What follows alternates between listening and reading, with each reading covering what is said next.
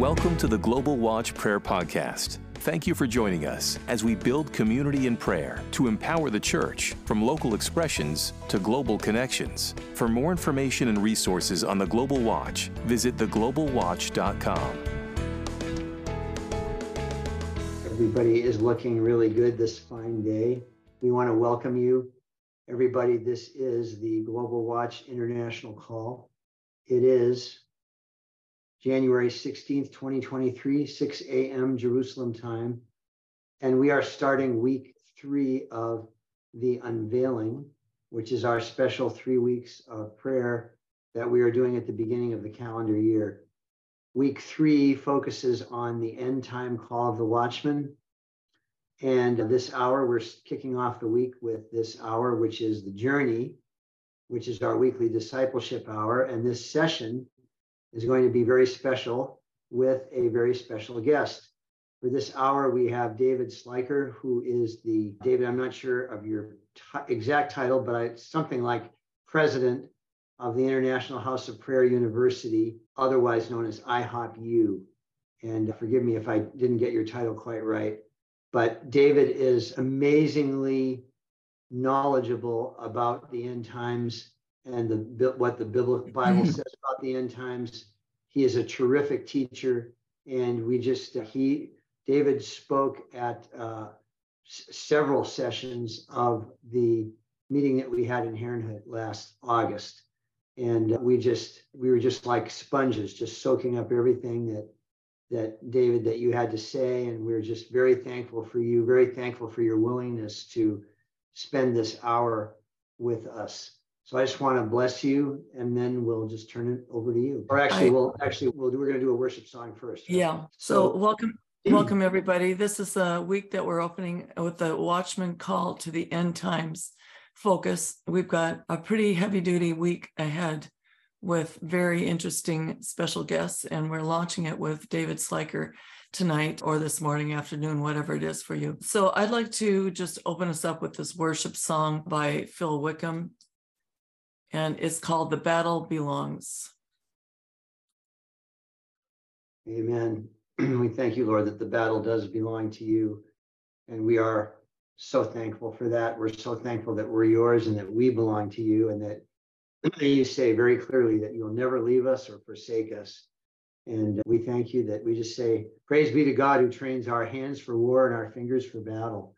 And this is what we have to prepare for as we're in the end times. Father, we just want to bless David Sliker. And David, we just declare over you great favor, that God's favor surrounds you as with a shield, that 2023 is going to be an amazing year for you and for your family. And we just declare that all the effort and the work that you have put into your ministry and studying God's word and teaching it, that the effects are going to multiply, that you're going to see that the seed that you have planted over the years is been planted on good soil, and you're going to see those students that you have had and that you're having right now, that they're going to do great and mighty things for the Lord, that the people who know their God will be strong and will do great exploits. And you're going to see some of the fruit of that this year. We just declare it.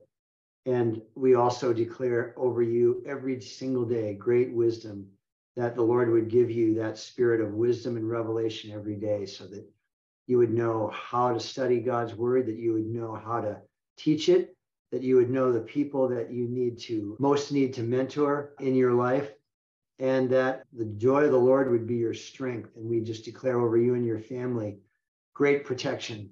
We declare no weapon formed against you will prosper, that the Lord would hide you in the shelter of his wings, that no harm would come to you, no destruction near your tent.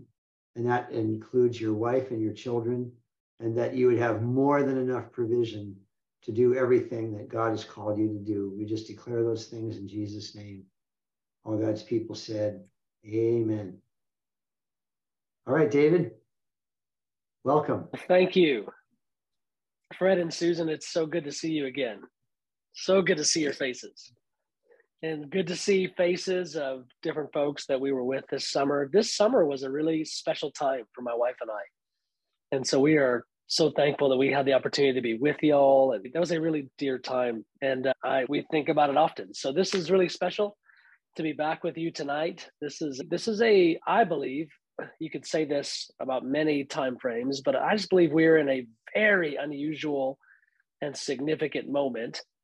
And so I just want to give a quick kind of overview of where I think we're at in terms of the grace of God, the body of Christ, the return of Jesus. And then I want to look at a couple passages, and then I want to take some questions. Last time I did this was a year ago. I was on this call, the same themes, same idea. And I remember last year we had a robust Q&A time. And so I want to make sure that I give time for that because it was very enjoyable. So very quickly, I just want to give a quick overview of where do I think we are? In other words, I think we're in, not just because of world events and not because of just what the eyes see, but in the bigger picture, there's an acceleration of things that are happening across the earth. As you all know, that in my 20, 30 years, I've not seen anything quite like it.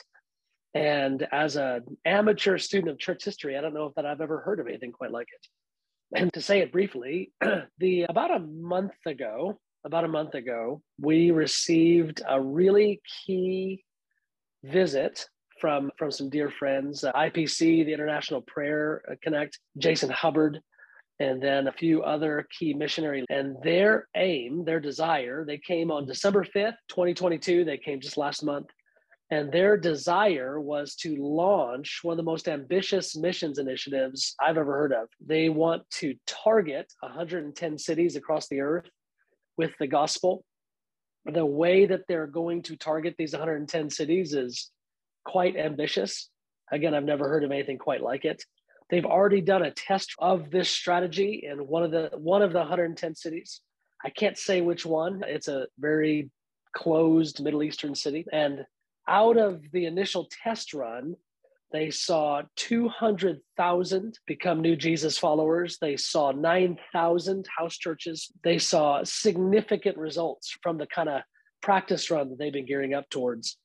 And so this initiative, this ambitious initiative, is so ambitious that their desire was to saturate it with the kind of intercession that for them was very stretching. For us is very stretching.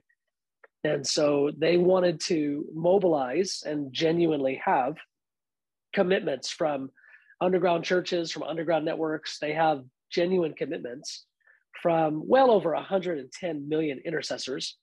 And their plan is to, on key moments throughout the next year, they're going to, on January 22nd, they're going to take a day at 110 plus.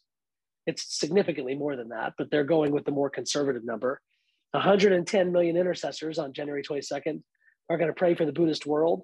Then on April 17th, they're going to, during the night of power for Ramadan, they're going to pray 110 million intercessors. The House of Prayer here in Kansas City is joining them, of course. And they're going to pray for the Muslim world. And then May 28th, that's the one that I'm staring at going, okay, Lord, what do you have for us?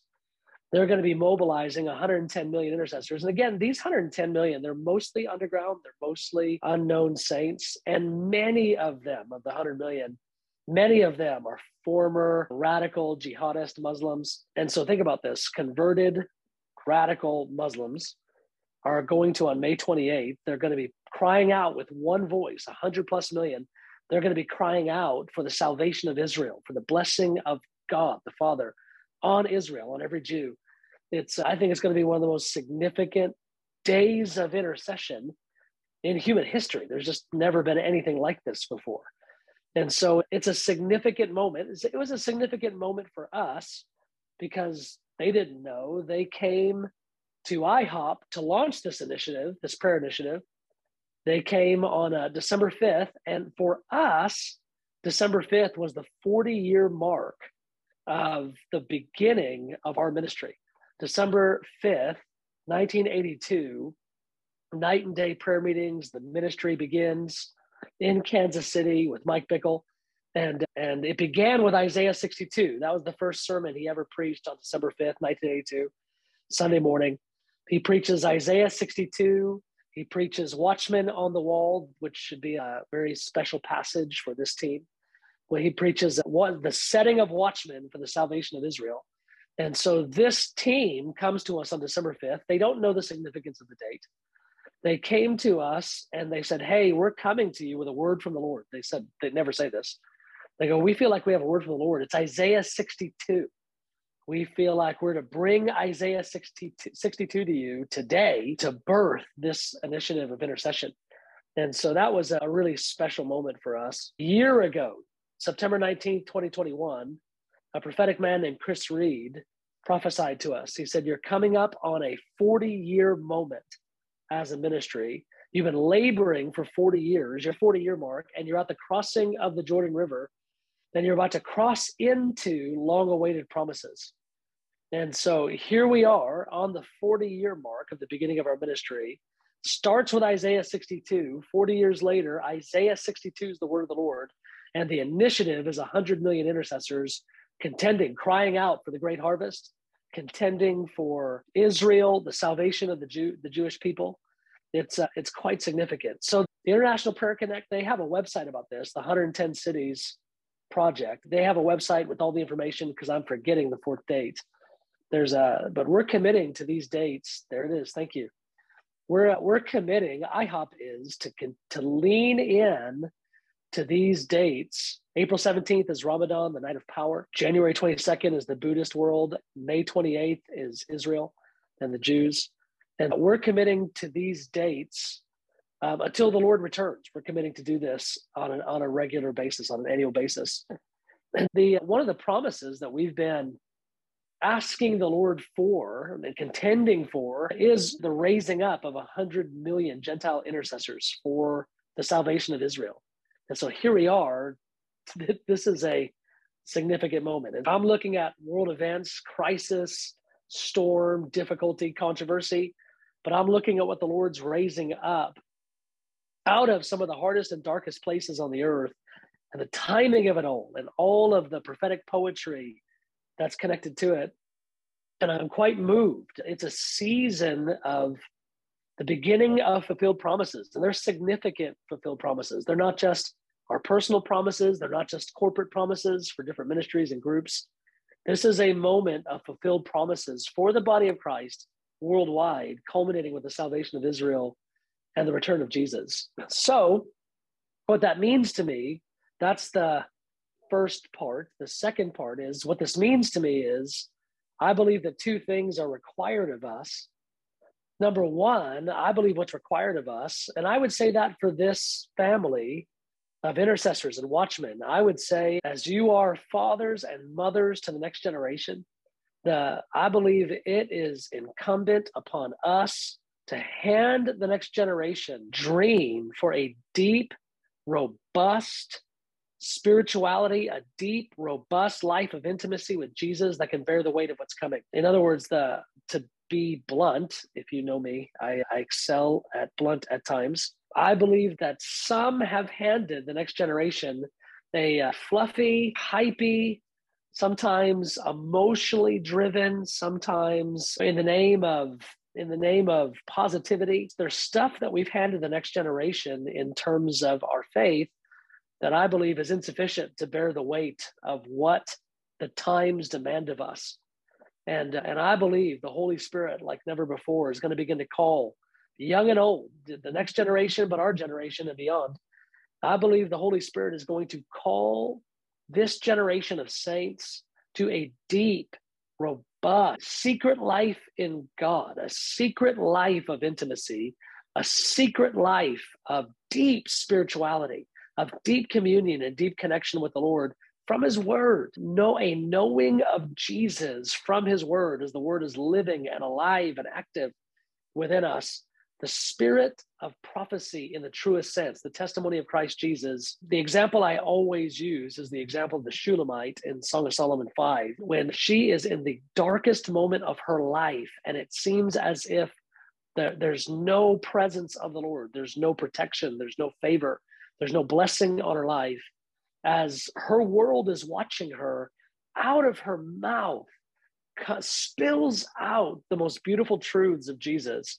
the different truths of the attributes of Jesus, his leadership, his love, his skill, his wisdom, his ability to lead her life. The detailed attributes of Jesus come spilling out of her, of the overflow of a lovesick heart in the worst moment of her life.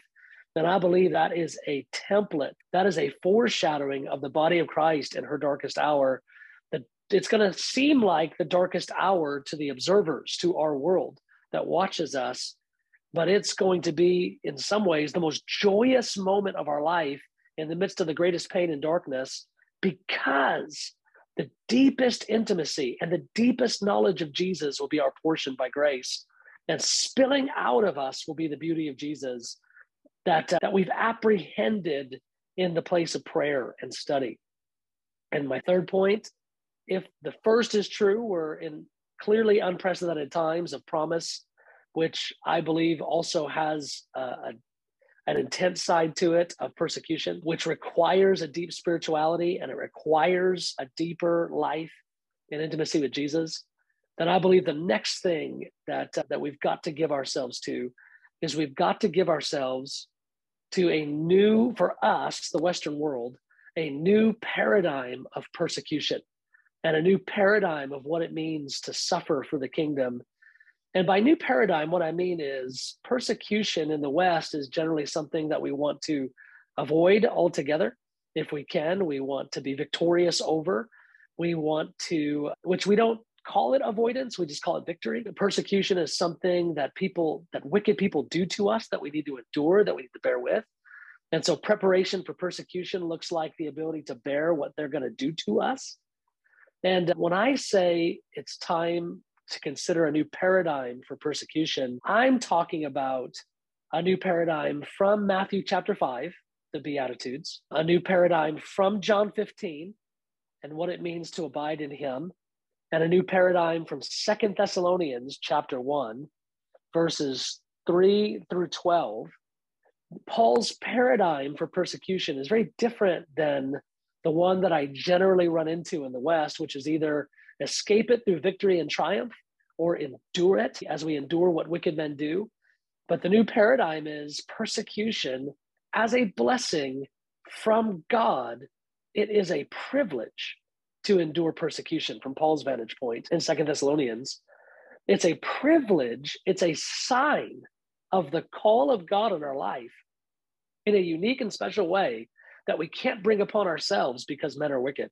It's Paul explains in 2 Thessalonians persecution as something that God appoints to our life as a special grace that is a blessing that is not just for our good, but for the good of the people around us and for the good of his sovereign plan and his great name.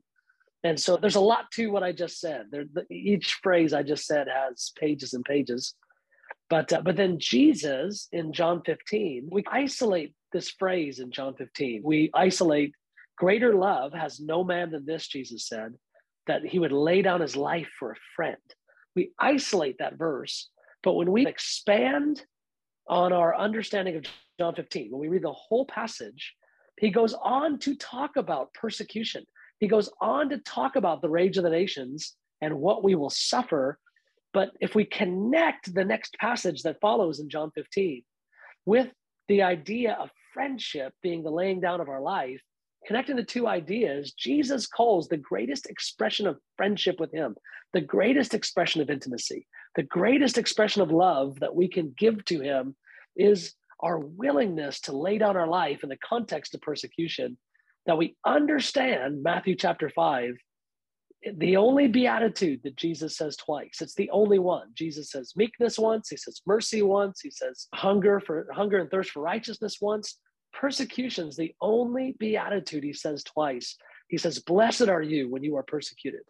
And then he says it again, yes, rejoice and be exceedingly glad. For great is your reward in heaven. That's Matthew 5. So Jesus's paradigm for persecution, again, not the kind that just happens because we're in a negative context or there's wicked men doing something to us. Jesus in Matthew 5, Jesus in John 15, and Paul in 2 Thessalonians are talking about a different paradigm of persecution. They're talking about the kind of persecution that comes from God's sovereign leadership as an appointed call on our life. We were specifically chosen, and it is a blessing that we are. That's just not how we think in the West. And I don't know that's how anybody thinks in the East. They endure persecution at the hands of wicked men, but I don't know that we think in terms of being called, being chosen, the sovereign hand of favor on our lives to endure persecution because it is good in terms of our fullness and our destiny in loving Jesus. It is good in terms of the way in which it reveals who everybody is in a way that's clear. And it's good in a way that establishes and vindicates the name of the Lord. God's reputation is connected to our persecution and our response of love for him in persecution. He actually puts his reputation on the line by picking certain ones to endure persecution that they can't make happen themselves. We can't make persecution strike our lives. There's a coming persecution that only God can make happen. But when it happens, it is a blessing, and it is an occasion for Matthew 5 rejoicing and exceeding gladness, because we've been chosen for something that is a great honor, according to Paul in 2 Thessalonians. We've been chosen to put God's name on display, his worth and his beauty, that in the persecution, our love becomes a witness of his worth. And in persecution, our love response, the beauty of Jesus that flows out of us like the Shulamite in Song of Solomon 5, it actually proves or vindicates his name as worth it, even in the worst of situations. But it reveals evil as evil, it reveals God as God, and it accelerates our interior life. It accelerates our love into fullness. You actually, I believe, can't get to the fullness of your destiny in loving Jesus without that kind of trouble, tribulation, persecution that works as an accelerant to bring you into the fullness of your calling to love Jesus, the first commandment. Paul, last passage, Paul says as much in Romans 5, 1-5, that we rejoice or we glory in tribulation because we know what it produces. It produces perseverance, it produces character, it produces hope, a hope that does not disappoint, because the love of Jesus is poured on our hearts by the Spirit of God. And so persecution becomes an occasion for the increased outpouring of the love of Jesus in our hearts. We can be confident that commensurate to the persecution that we suffer, the love of Jesus will be poured out in sufficient measure commensurate to the persecution that we suffer. We rejoice because we know as we're getting hit with the persecution, we know that there's a greater grace that's coming to us from Jesus and the outpouring of his love on the inside. And so it accelerates that love relationship. And being very quick with some very big ideas. But I'm not trying to right now do a comprehensive teaching on all those points. I'm trying to aim a bit. And where I'm aiming is this sovereign moment that we're in. I believe that things are about to accelerate globally to another level. I believe from 2020 until now, we've been in a season of acceleration. Good, bad, and ugly. The glory of God, the wickedness of man, the rage of Satan.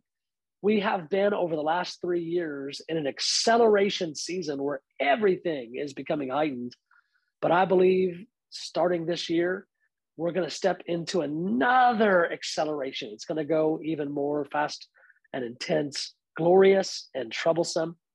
And so to summarize, I believe our contribution to the next generation, besides prayer and intercession, what we contend for in the place of prayer, breakthrough in a generation's secret life in God, breakthrough, a deep spirituality that can bear the weight without offense of the days that are coming, but not just without offense and not just the ability to bear with it, but the ability to be filled with exceeding gladness and joy, fueled by the beauty of Jesus in the face of what's coming. But then that new paradigm of persecution. This is something that's been appointed to us. This is a calling on our lives. And Paul prays, 2 Thessalonians 1, therefore that we would be worthy, that we would be found worthy of this calling, that we would fulfill the good pleasure of his goodness, the work of faith with power, that we would put something on display for the world to see. The persecution calls attention to the church, and our love calls attention to God. There's beauty that God wants to bring forth from the church, and he has appointed for us to suffer persecution. It's not just what wicked men are going to do. God has appointed it for his church, and it is his joy to bring us through it with great love and great joy into the fullness of love for him and the deepest place of friendship, John 15. Okay, I just said a lot. So I'd love to pause for a second. Questions, comments, et cetera, et cetera. One of the things I've noticed, David, from IHOP and Mike Bickle's teaching lately is that when I did the end time study, there was a lot of emphasis on the timelines and where everything fit in. But now it seems like you're really emphasizing the character of how we stand in days of adversity. And I really appreciate that emphasis, because I know that we've gone through trials that way.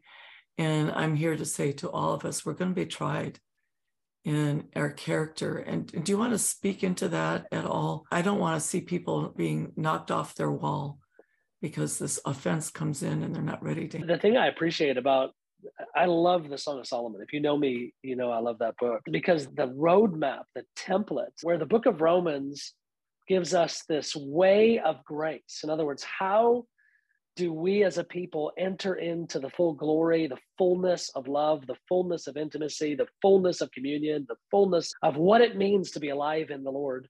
The Romans 8, that fullness that we step into in terms of our salvation. But the thing I love about Song of Solomon, pairing the two together, is the Song of Solomon gives us the journey of grace. So if Romans is the mechanics of grace, to use that term, Song of Solomon is the journey of grace. So what do the mechanics applied to our life look like over time? And so we see this journey, this Shulamite, and what the Lord does in his leadership, it's so skillful.